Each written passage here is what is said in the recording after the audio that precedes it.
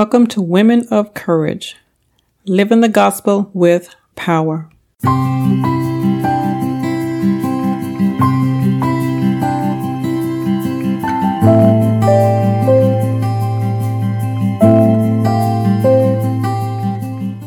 As we continue to examine the relationship, or should I say the friendship between David and Jonathan, in part 4, we talked about Jonathan's prayer for his friend David.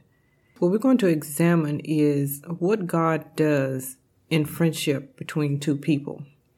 Now, picture in your mind David, he's running for his life from his father-in-law. However, his best friend is his brother-in-law, who is actually slated to be king after King Saul. However, because of the decisions that Saul has made, the Lord has set him aside. Although he is still ruling king, the Lord has made a decision that the kingdom will not go to Jonathan, but will go to David. And what's so beautiful about this friendship, and we're not really told in Scripture how Jonathan felt about that. He accepts it through the grace of God. And he spends the rest of his life ensuring that David will get to the throne. David is hiding in various places, and the Word of God says in 1 Samuel 23 that Saul seeks him every day, not just every so often, but he's in pursuit of him every day. If you go down to verse 16 in this chapter, what we find is that David is at a low place. He's discouraged, and I imagine David pouring out his heart to God about this. What does God do? He sends Jonathan to him. He tells Jonathan where David is hiding. Only God could do that because the Lord is protecting David from Saul and from Saul's men. And there's a lot of people who sought to benefit from giving information to Saul about the different places that David was hiding, and they would go and tell the king. So here we have the Lord intervening on David's behalf, and he sends his friend to him to encourage him.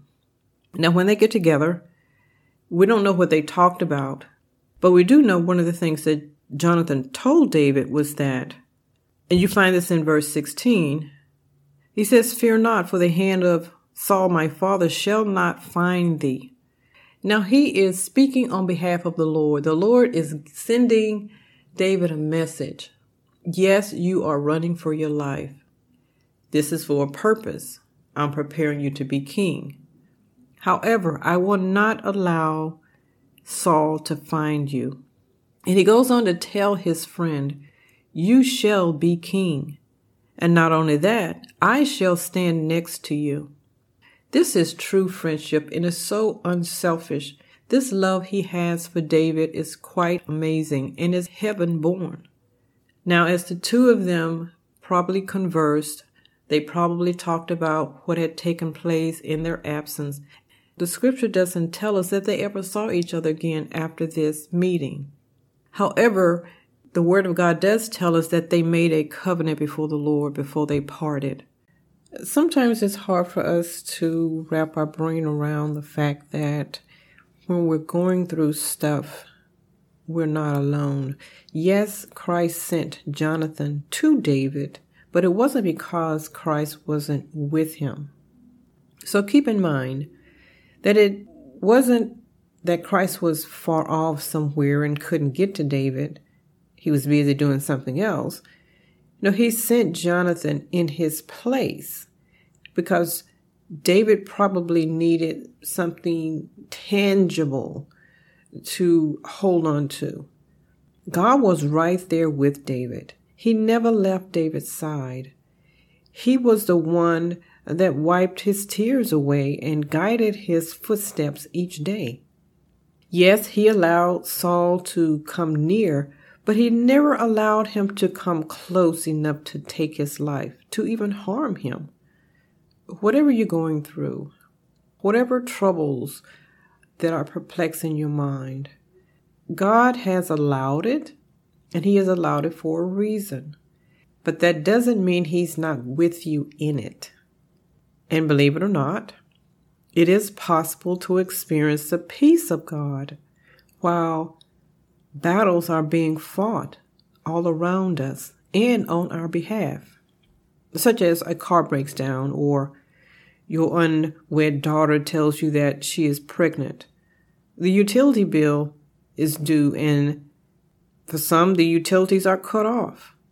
Your husband has announced that he is leaving you for someone else. The rent or the mortgage is due. You lose your job. Family members misunderstand you. Family and friends judge your past and decide your future. Yet the prophet Isaiah has given us a formula that, if followed, God has guaranteed us His peace. He said it will be ours. We will be in possession of His peace, no matter what the circumstances are or where we find ourselves. And you can find this in Isaiah 26. It says, "Thou wilt keep him in perfect peace, whose mind is stayed on thee, because he trusts in thee." This is a promise. And God always keeps His promises.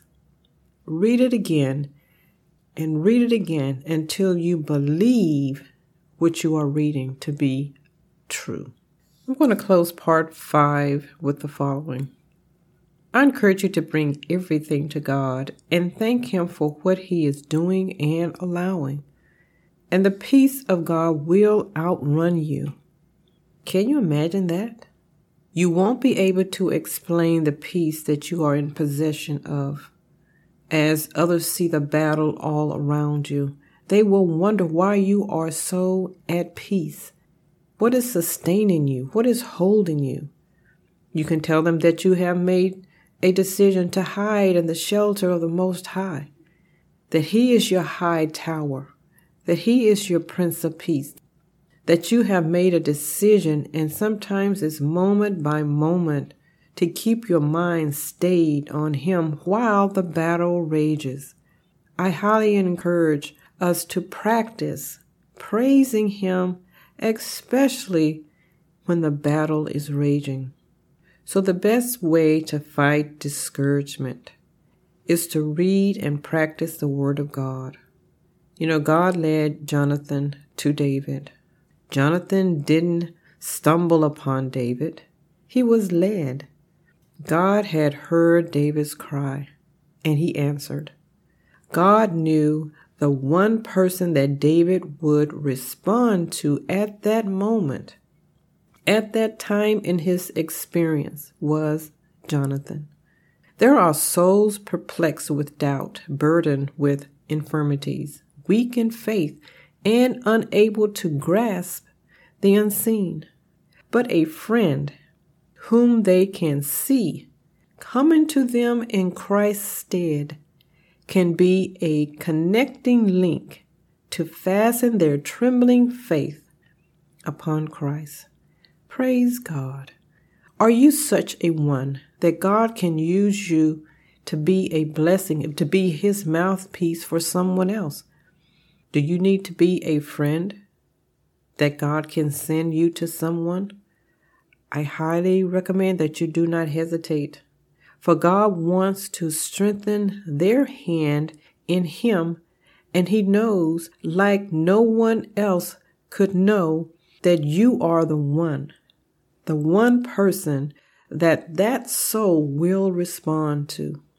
Prayerfully take God's hand as He leads you to be a blessing to someone else.